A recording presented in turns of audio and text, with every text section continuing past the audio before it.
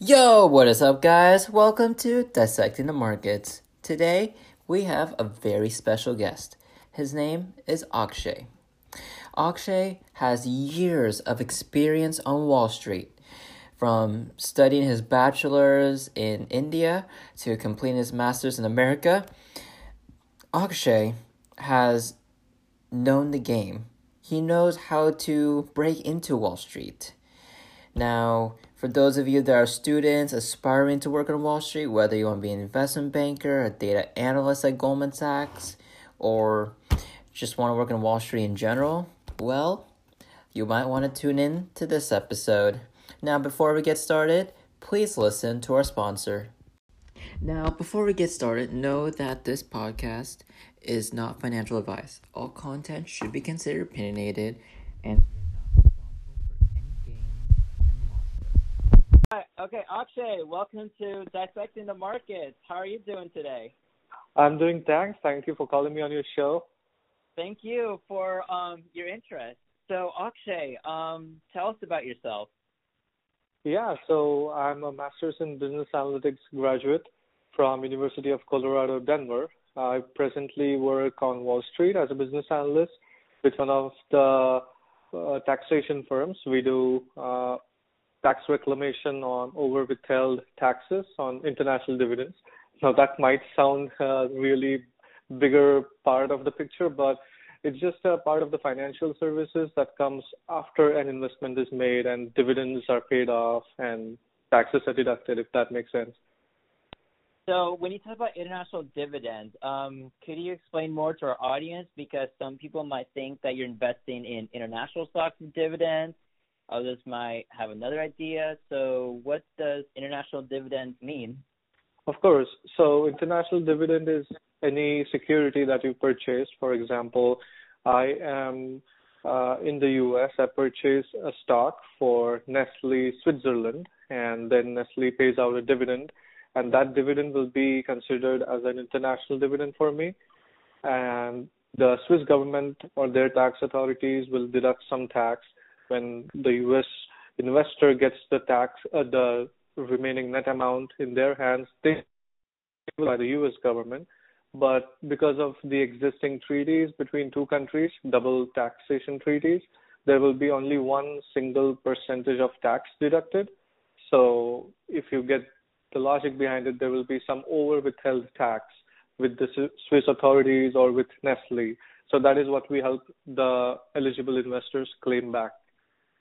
That's really interesting. So let's say I invest in like Royal Dutch Shell, for example, and the government there, takes a portion of my dividends, like in the form of taxes. So you guys help me get that money back, or do you help me get the money back from the U.S. government? So the money could be spread out in different places. For example, it could be with Royal Dutch Shell. It could be with some of their custodians, like one of these major banks, or it could be with the tax authorities or in any of these intermediaries or agents. So that will be a whole lot of money. Let's say 30% might be deducted on your dividend, and you get that 30%, 70% of that. Over that 70, let's say you have $100 invested, 30 is taken by the authorities there. You get 70 in your hand, and let's say you pay additional more $10 or something to the U.S. authorities because that's income in your hands. So what they would do is, but it is given that only 20% should be deducted, for example, between a U.S. investor and Royal Dutch investor. So that's why the remaining difference, like 20, and you paid 40 overall. So remaining 20 is what you will get back. Interesting.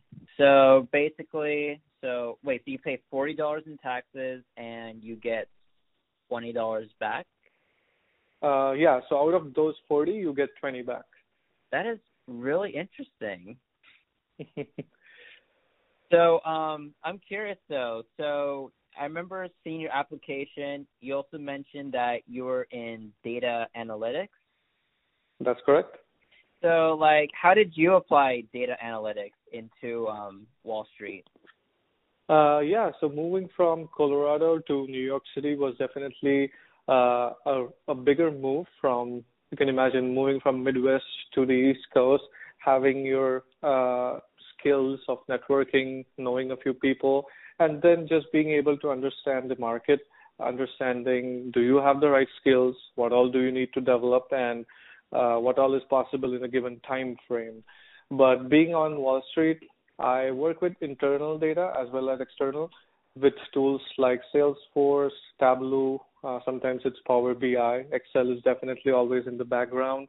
So far, we work with a lot of portfolios in terms of, hey, investor, how much money can you get back? Let me check. So our sales team go out, they bring in the portfolios, and my job is to analyze that, give it back to the salespeople who convey it to the client eventually, that we can get you these many dollars in reclaim amounts. Apart from that, it's a little also about internal operations as to what's our current capacity, what can we improve, the problems that our products might be facing, or developing things like that. Interesting. And so do you also deal with like high frequency trading by any chance or not? So at this moment we don't, because this is mostly a job that comes after the trade has been made and the money has been distributed. So it's more or less a high frequency job, I would say. Okay. Yeah. Interesting. And with data analytics, so what skill or knowledge do you use more of? Computer science, business, like accounting, finance, like what skill or knowledge did you apply the most? Yes, part of my job is related to data science, in which we have these huge data sets in terms of different number of shares invested in different countries and invested by different types of entity. It could be a pension, a taxable entity, a charity, a partnership, a hedge fund, or a combination of any of these things. So trying to sort this data out, data science helps me in that. The tools I use is mainly R or Python for that, using a few basic models, and then eventually putting all of this output in an Excel spreadsheet to help everyone understand what went behind the screen. That's something I started with initially. Apart from that, I do use Power BI a lot in order to plot data visually. That's more helpful for planning, budgeting, marketing, just tracking our own progress in every possible way. Interesting. And you also mentioned like that you were also a business analyst and a handwriting analyst. Is it? Yeah, that's true. So I got into handwriting analysis almost 3 to 4 years ago.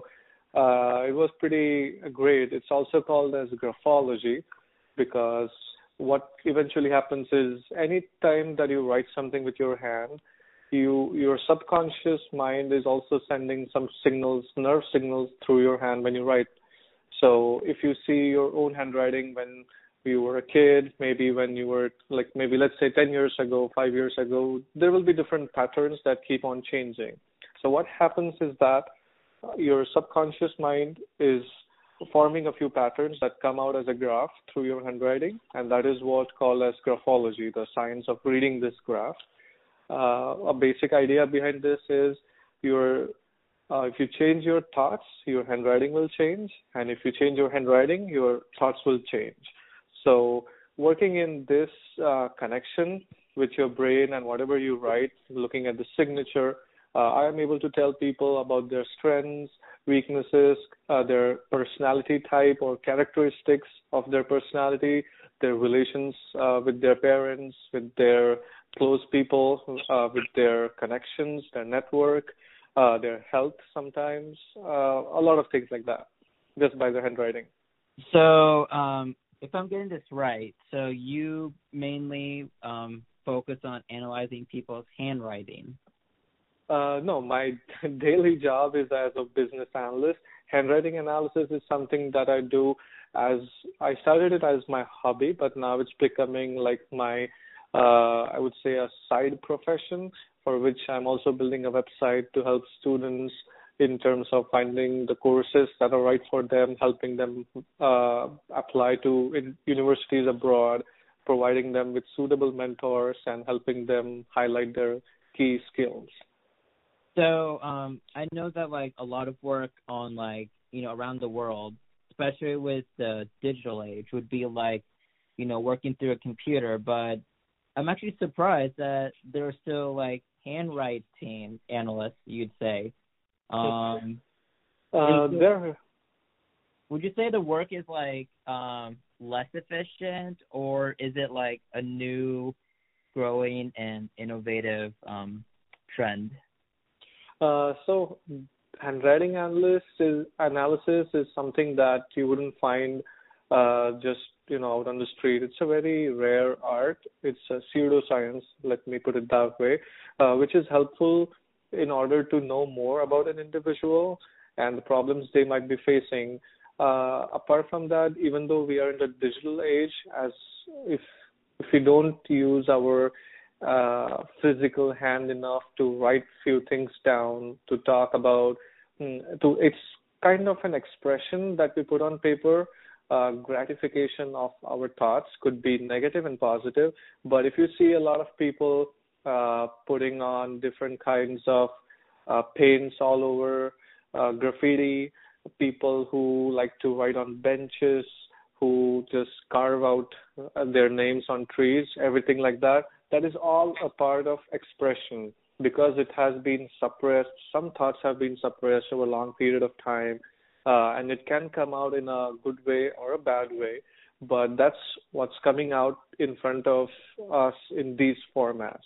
So being digital does not necessarily mean being more intellectual or more productive, but it's it goes in a way that writing things down is a natural habit that we started. It's a healthy habit as well. And not only the interpretation of what we write is helpful, but expression of thoughts coming through our own handwriting, that physical activity is more important. Interesting. And so as a business analyst, did you work on at the same firm you did working as a data analyst? So the current place I'm working as is a business analyst. Before this, I was a data analyst as well at the Denver International Airport. Oh, interesting. And so tell us more about the business analyst thing. Like, what is something that you guys know that many people don't when it comes to like business, for example? One thing that has helped me a lot, or that I've observed in my work or around me, is about having a business knowledge and then combining data or your technology skills to it. For example, I'm analyzing some data, maybe it's a profit and loss statement or any bank account statement, and maybe when I'm doing my code or working on the technical aspect of solving things, I get to know that, okay, we have a net amount that's a negative number. But if I don't have adequate business knowledge, I would not know how should I interpret that number. Should I consider it as a loss? Should I consider that amount has been given as a loan to somebody? Is it a debt? Or things like that. This is just one small example that comes in finance. But if you see where data scientists apply their skills to different hospitals, airports, or all sorts of industries which are not so rigid, like there's scope for creativity, but at the same time they have their standard operating procedures. When it comes to an airport, for example, you need to be more considerate about maybe the data I'm analyzing is only looking at revenue from these concessionaires on the airport. However, airport has parking, they have different utilities, different passenger movement, different types of modes of transportation. Are we getting revenue from there? So if you are given data, you can analyze it like a machine itself. Sometimes people can just go on writing a code. They are pretty professional and really beyond average who can just give a model. But if that's not combined with business knowledge, then it is just human hours putting in the work and giving out a model, but not understanding the bigger picture. Interesting. So, so I'm curious. So regarding the data sets, do you how do I say this? Like where do you get the data sets from? Like do you get access to like company data or No. So that's a good question, actually. So whatever systems that are inbuilt for any organization, everything will generate data. For a financial firm, their servers which have information coming in, their operations team might receive some documents that will be documented at every stage, that will be put it into data structures or databases of different kind, which can then be pulled using languages like SQL or Amazon cloud services, just to know that that's where data has been received, and then it can be retrieved in different ways. For a manufacturing company, it could be more of a numerical data in terms of how many hours was the machine going on for how many products did we have a list of products that can be used, or products that are byproducts, leftovers, or raw material, and all sorts of usage. For some service industry, it could also be in terms of knowing how did our relation management people do on a particular deal, or maybe we signed up a client a year ago, and are we doing good? Are we increasing our wallet or not? Things like that. So data could be subjective or objective, meaning qualitative or quantitative. And depending on what kind of data it is, we choose those tools, those languages or machine learning techniques. And that's how we get from data sets to algorithms. interesting. What else was I gonna say? Okay, so regarding so your credentials, you say so you have so what degrees did you have again? I have a Master of Science in Business Analytics. Mm-hmm. And okay. And from there, so after your master's, you jumped to Wall Street. Right. What about bachelor's? Did you also were you able to go to Wall Street after your bachelor's or not? So my bachelor's was different. I am from India, so I did a bachelor's in accounting and finance, also known as bachelor's in commerce, with a specialization in finance. My curriculum dealt with finance, auditing, accounting, taxation, strategy, business management, and economics. So keeping all these things in mind, I eventually wanted to come to the U.S. for gaining my master's degree. Also, let's say, getting out of the comfort zone, getting more exposure to a different lifestyle, to a different culture, and also more people in my network. So getting all these things together, moving from a bachelor's to a master's, and then when I came from accounting and finance background, I joined business analytics.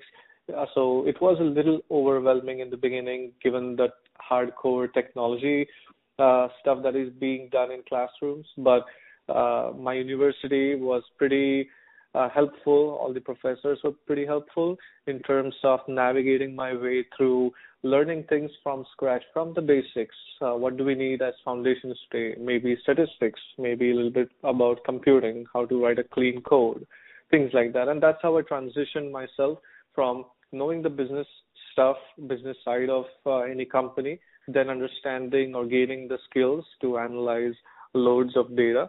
And then now where I work, I am able to combine both these things at the same time. Interesting. And what university did you graduate from? I graduated from University of Colorado at Denver. Oh, interesting. So for a school that's not like a so-called target school, how were you able to build a network to go into Wall Street? Yeah, that's a great question, actually. So it started from quite a few years. I've been into networking with people, understanding what is the vibe in the market.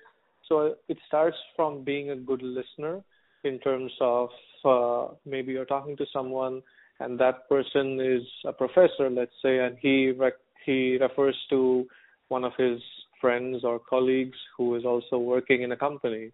And if you are not able to pick the name of the person or of that company, that means you're not being an attentive listener. You're not being a good listener. So it starts with being a good listener, talking to people, and getting to know that it's not always about asking for a job when you talk to somebody. We see a lot of people reaching out to professionals on LinkedIn saying, hey, I am so-and-so from this university graduating. Would you refer me in your company? But hey, take a step back, and I didn't even know your name, or I didn't even know you existed before today. So that's how people make mistakes these days.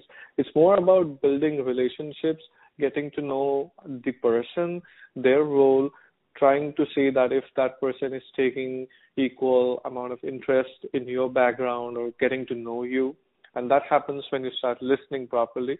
Then I believe whenever it comes to small occasions, you need to show your involvement in any discussion.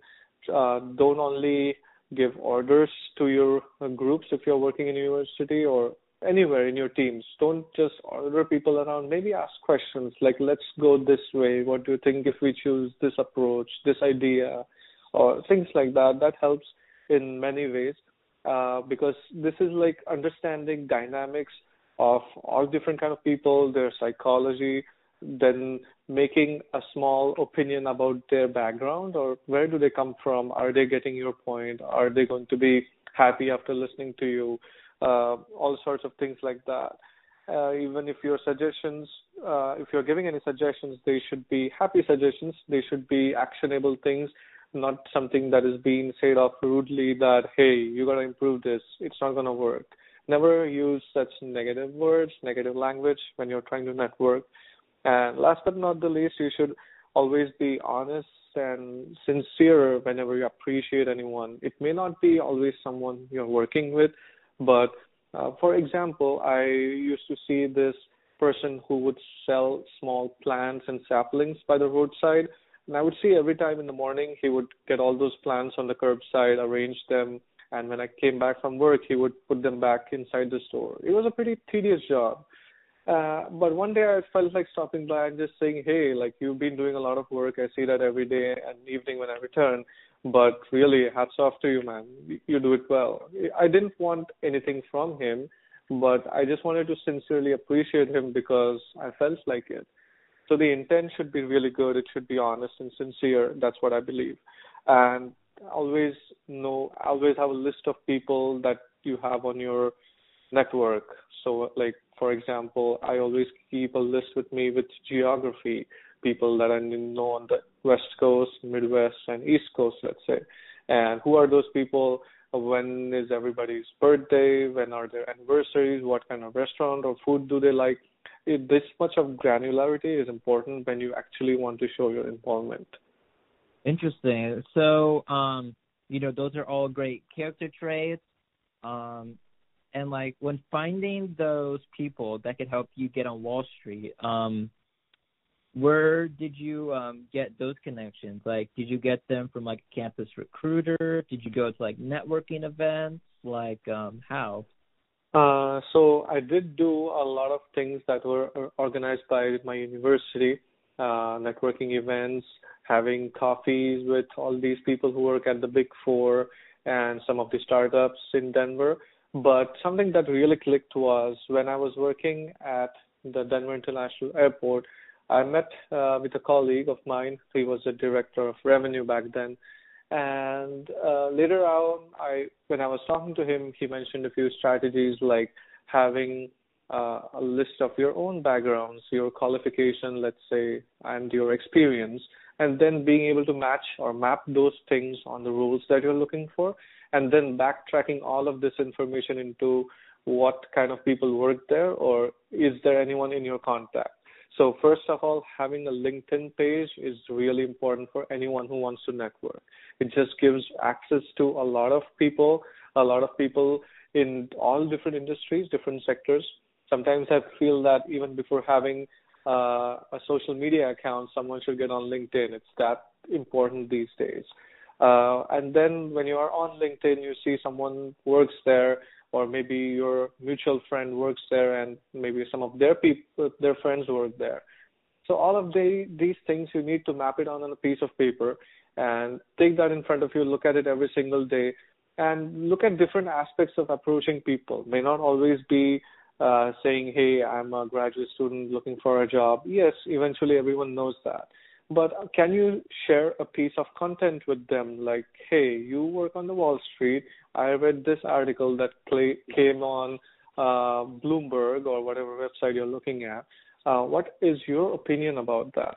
Put an open-ended question in front of them so that they get an opportunity to start talking to you, to build a conversation, have a good topic. It may not work every single time, but when it works, it will really open a lot of doors for you. And that's how you build relationships, by giving a piece of content or just asking someone that, hey, I see you work at this startup. I really love the idea. Maybe I'm using a product which I really like. And if you need anyone looking to volunteer, I would like to sign up.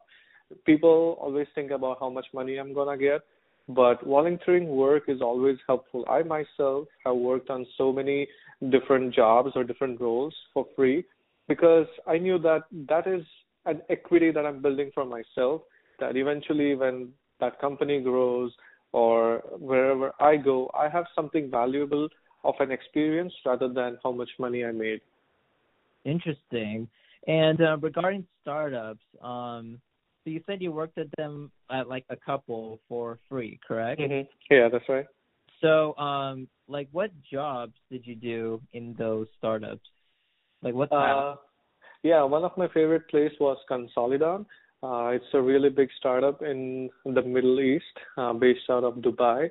That startup is a management consulting firm, which is connecting all boutique consulting firms all over the globe with smaller clients across the globe, depending on their market size, so that some consultant in Australia could help, let's say, a client in Europe or Canada just by being in their own respective geographical locations.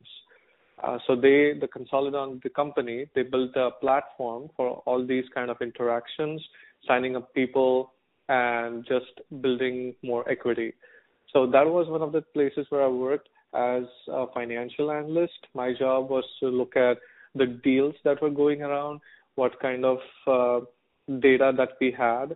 I was pretty new to Tableau back then, but I didn't know anything about Tableau, but I made it a point to go and learn online with lots of resources lying around.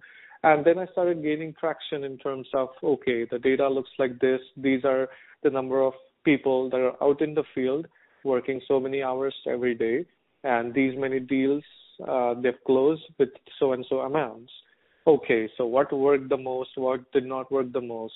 And then maybe being a math lover, I started looking at, okay, so what are my top 5 deals with the US dollar amounts, or what are the last 5 deals with dollar amounts? And then started developing intelligence in that own way, keeping my own record that, okay, this worked for so-and-so person. And then when I shared with my colleague or my manager, it came out to be, yeah, this is what they were looking at. And then they might use a different technical term for it, like data mining or some analyses. But when you get started, these are the things you look at.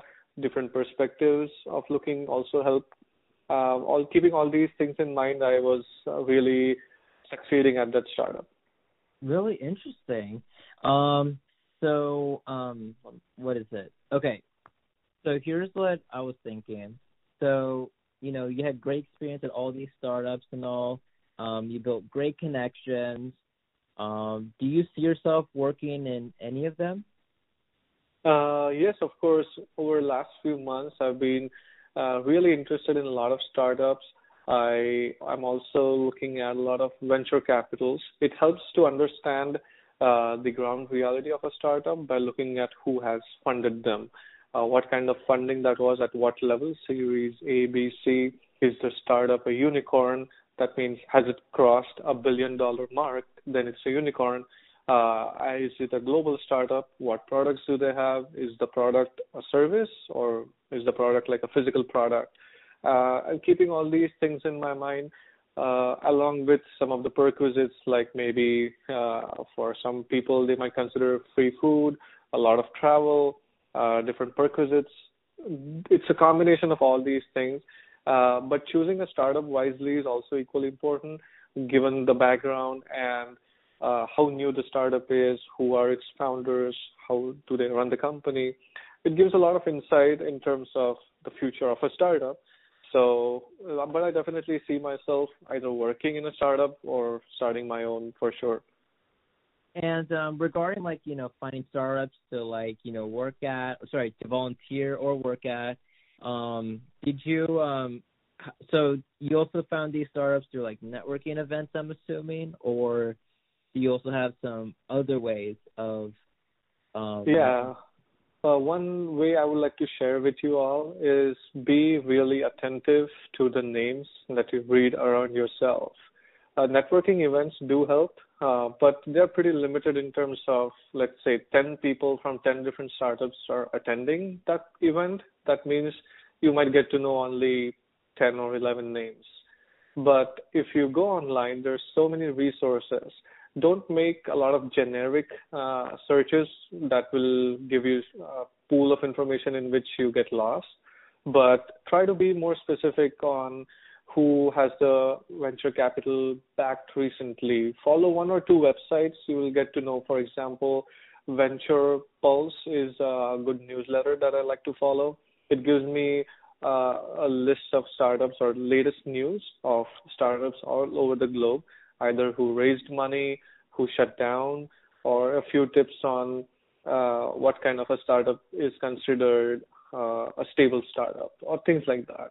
And when you go on these pages, you will start realizing that every startup has a page which says, okay, we are backed by, let's say, Index Ventures. What do you do after reading that? You look at the name Index Ventures, you look at the logo, and you might think it's just a label, but no. Click on it or Google search Index Ventures. You'll get to know venture capital Index Ventures, who are really one of the bigger fishes in the market who are investing in startups like crazy these days. And they might also mention on their website, like, we are investing in Europe startups or European startups. That gives you a sign that, okay, if I want to go get a job in Europe, you need to go and look at who all they are funding. They will have a list of companies.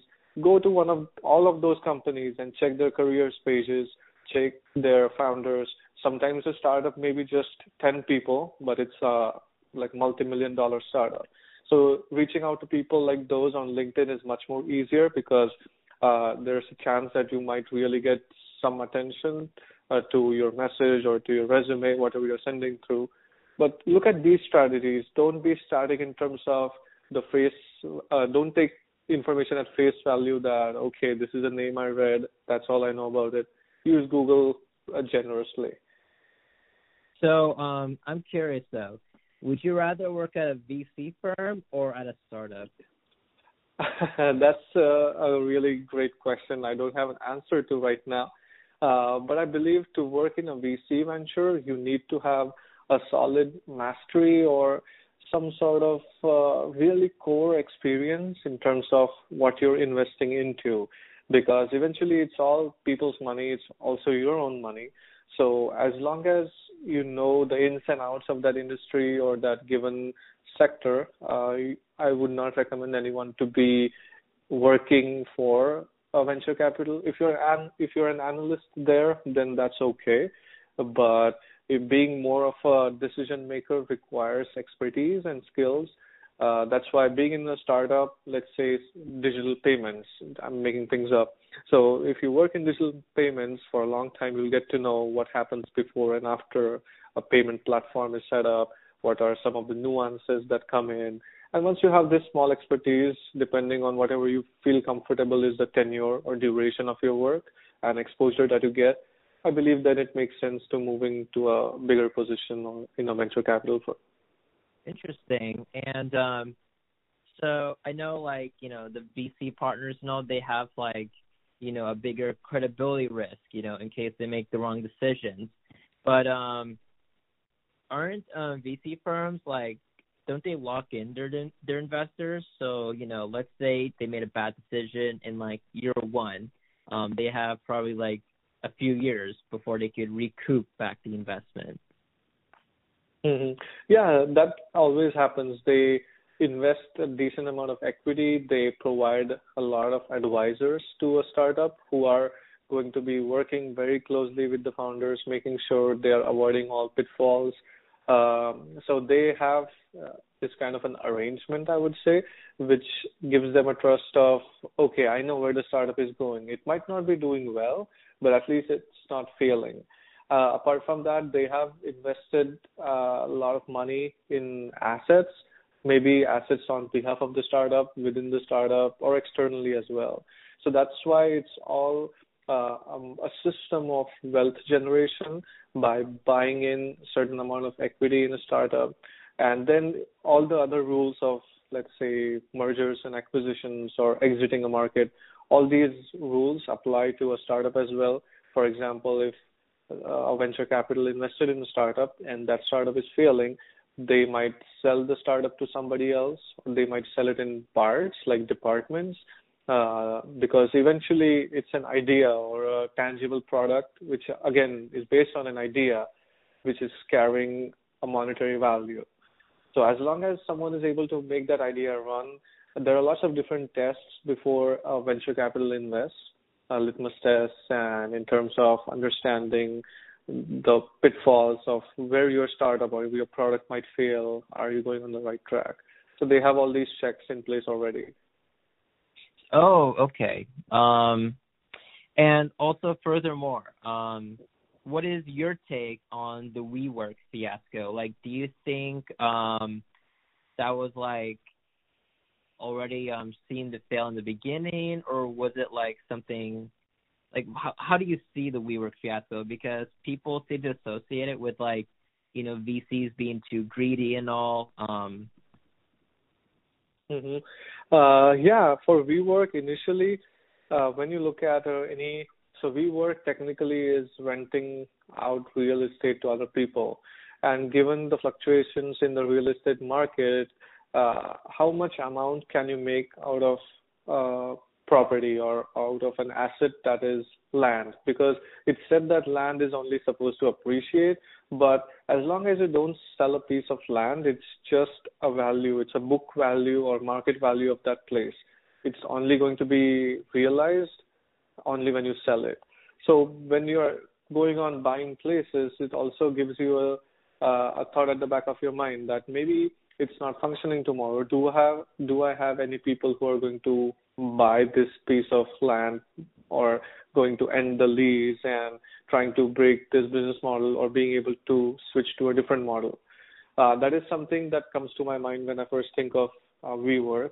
But recently what I've been reading is the owners of WeWork are actually rethinking their strategy about this whole concept altogether and looking at the market and how they are going to do next steps, or looking at their founders and their ideas is what will give a better picture, I believe. Interesting. But, you know, you mentioned about like all these, you know, these requirements, you know, before you make like an investment as a VC and all. How was WeWork able to pass that, you know, the standards? Yeah, initially when it starts, I believe SoftBank was their biggest investor, and like I would say, giving a valuation based on how much equity is a venture capital buying is one thing, but once the startup takes off and they hire almost like a lot of employees, they need to show some amount of credibility in terms of where they're going. Always innovation in terms of being more creative may not only be the way. Being able to sustain is equally difficult for a startup. So when we hear that they laid off almost 2,400 employees last year, it gives a sense that, okay, something is wrong, something is not going right. And when they started delaying their IPO, their initial public offering, that started showing more signs of that, okay, it doesn't smell right. So initially when a company starts, it has a different platform altogether, different scenario. But once they take off, when people start working together, maybe the CEO, the founders, and all these people start working together, and then they might figure out that, okay, their ideas don't match. Their Their concepts are pretty different from one another. That's why they removed Adam Newman as the CEO as well. And I think that entire fiasco is just going to be a good case study in MBA business schools pretty soon. Interesting. And yeah, I will admit the WeWork thing, like, I feel like that's just like a sample of like what other companies might experience in the future, especially with the bubble going on in Silicon Valley. Yeah, definitely. So how about like other companies like Uber, where you have like the founder mistreating employees? Like, how do VCs even handle that? Like, do they tolerate it? Do they not? Well, that's really a broader question. In my opinion, I believe that, of course, no one would tolerate unnatural behavior like that. Sometimes it is, if you look at it this way, that if something happens with the cab driver and a passenger, the level at which Uber actually functions is their idea. They are providing cab services. But if one of their cab drivers, despite having a decent background check and all those sorts of things, is misbehaving, then it's not necessarily something Uber has done. Yes, they recruited that person, they went wrong, but eventually the level at which this happened was at the cab driver's the level. So just because you burnt your finger does not necessarily mean you lose your arm, right? Mm-hmm. So thinking of that way, I believe that's how venture capitalists try to adjust or remodel a lot of things, bringing in more checks, like putting in more security features and things like that. But I believe they wouldn't just withdraw all their money because even they want their returns. That is really interesting. Yeah, I actually agree with your point on that.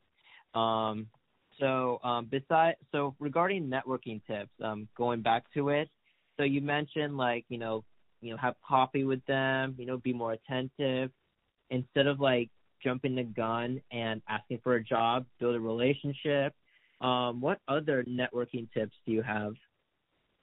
I would say just admit if you're wrong pretty easily. Be the first one to admit your own mistake and admit as quickly as possible. A lot of people take a lot of time in terms of, okay, was my mistake noticed by that person? Do I need to apologize? Or maybe then it'll be highlighted. But if you go either ways, just be humble about yourself and that, okay, accept it first of all. And if somebody else makes a mistake, don't jump at that exact instant saying, hey, you went wrong. Avoid that phrase, you are wrong, your ideas are wrong, or things like that, because it's just pretty impolite. And if you build any relation, that's never going to help you. That's never going to take you anywhere.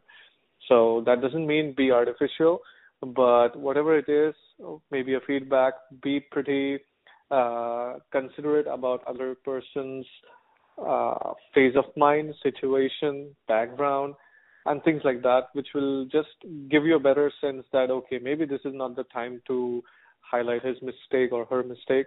And read a lot of great books as well by people like Dale Carnegie, especially the book that he wrote about how to win friends and influence people. That has some decent strategies of talking to people or some examples of how things worked out for people when they were out there networking or just trying to build their own network.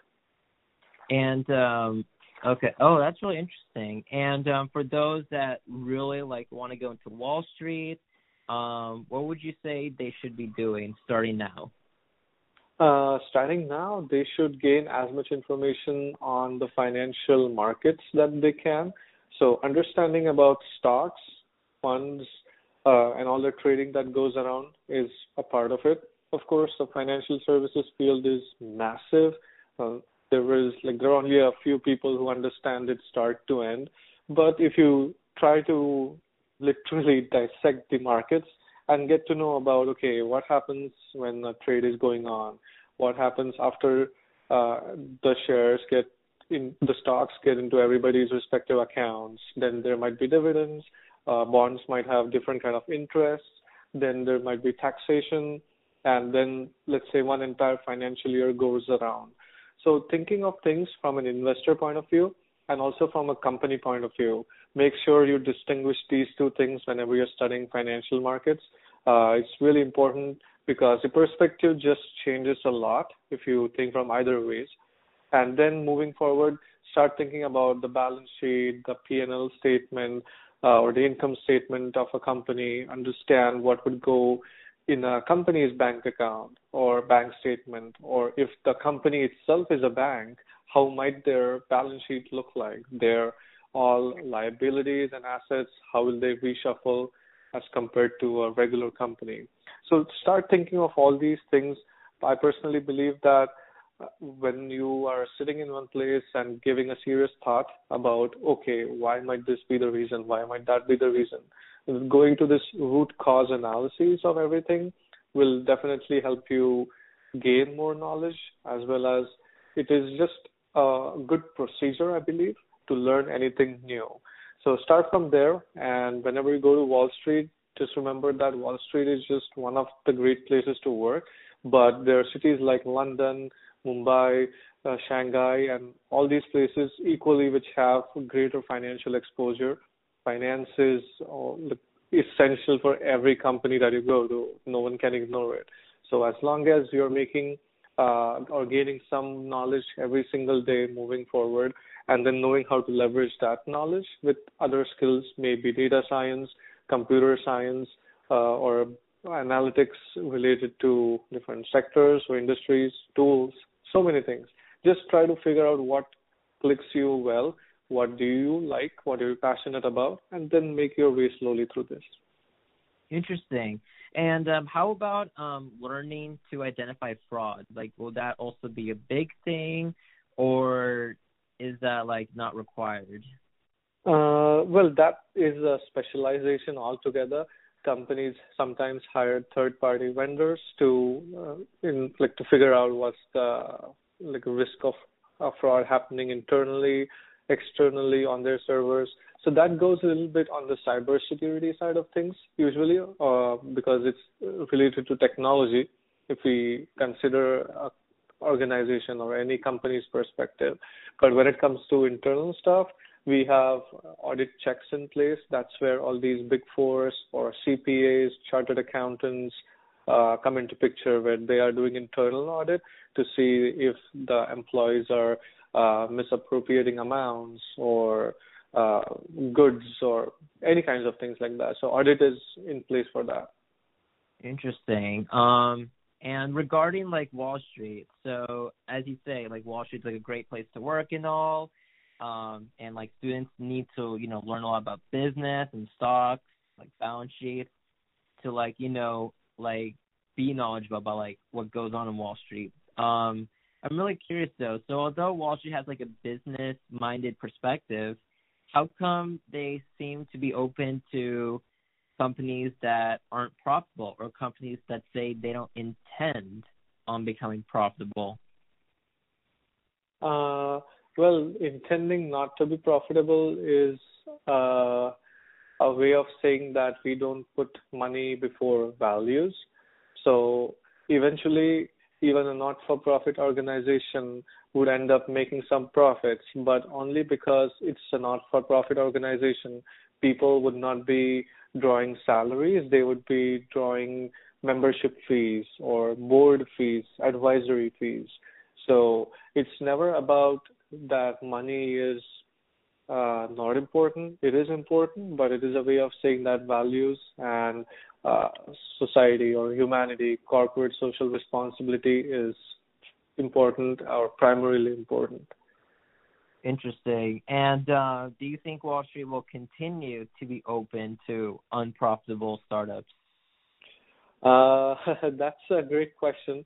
I believe as long as a startup has an idea that's sustainable, innovative, lucrative, and they have a plan, like a good exit plan as well, then there's definitely a good chance for Wall Street to keep funding such people.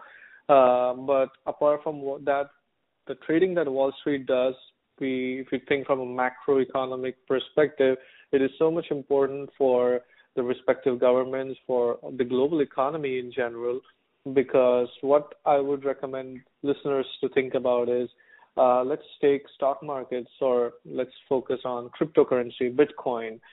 If you see the price of Bitcoin before and during or after the coronavirus that was mentioned in the news, the prices started increasing for some reasons. Some of those stocks that people were following, they started increasing.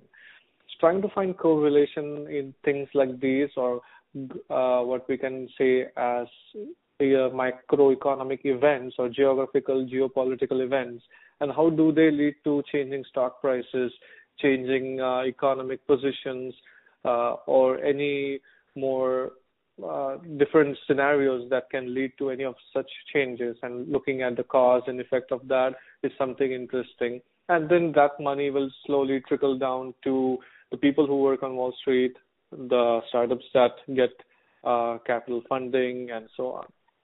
Interesting. Akshay, do you have any? Oh, one more thing. The atmosphere on Wall Street. Could you tell us about the atmosphere of Wall Street, like how it was during your time, and like, what has changed? Yeah, of course. The atmosphere is pretty much the same. People are very goal-oriented. They're always either rushing to a meeting, rushing to get lunch, or just like looking at their watch or their clocks to know that they have to be at their desk at this point. Especially if you see people who trade on Wall Street. Sometimes, I don't know about all the firms, but some firms have assigned like, okay, on Mondays, let's say Mark will go get lunch for everybody and we will all handle the desk. Let's say on Tuesday, Sam will go get lunch for all of us. Things like that. It's a pretty fun environment most of the times, equally stressful, and that's why the fun part is necessary for people to just try to somehow build a work-life balance. But if you go down the chain of this financial services industry, where the work is more passive, it happens not at a high frequency, unlike trading, and that's when the work starts getting a little less time-bound, I would say, and people get more time to understand or learn some other things, and it's not as stressful. But anyways, if thinking of from a bigger picture point of view, I would say managing other people's money is always going to be a sensitive and stressful task. So if you're ready for it, if you're ready to be always on the go and not worry about your Netflix shows, then definitely you will make it great on Wall Street. Well, wow, that is really interesting. And even like during the bad times, has the environment stayed the same or has it changed? So I haven't seen the previous atmosphere that much as to how it was, but we keep hearing news of some banks will lay off so-and-so employees from a particular department, or maybe some investment management firm will sell off a part of their business because of signs of recession, or just cutting employee costs or overheads, things like that. So that things are pretty common in every business cycle. Every few years, you will see some of the bigger banks or smaller companies, any of them, selling their businesses, selling a few departments, laying off employees. So if you don't have any other hobby or next best thing that you're good at, then you need to really develop something. But overall, the atmosphere is people get along with life, I would say. That is really interesting. And Akshay, before we go, do you have any last things to say to our listeners? Well, I would just say that everywhere you go, every time you read a book, every time you talk to somebody, keep your eyes and ears open. Talk less and hear more is what a lot of wise people have said to us, and that really works. So just be alert, stay attentive, try to make other people happy, and be a warm personality so that you attract more people and you're able to also deliver or give your gifts to other people and bless the community. That is really great to hear, Akshay. Thanks for being on the podcast. Thanks a lot, Jazim. It was nice talking to you. Nice talking to you. Have a great day. Yeah, you too. Good night. Bye-bye.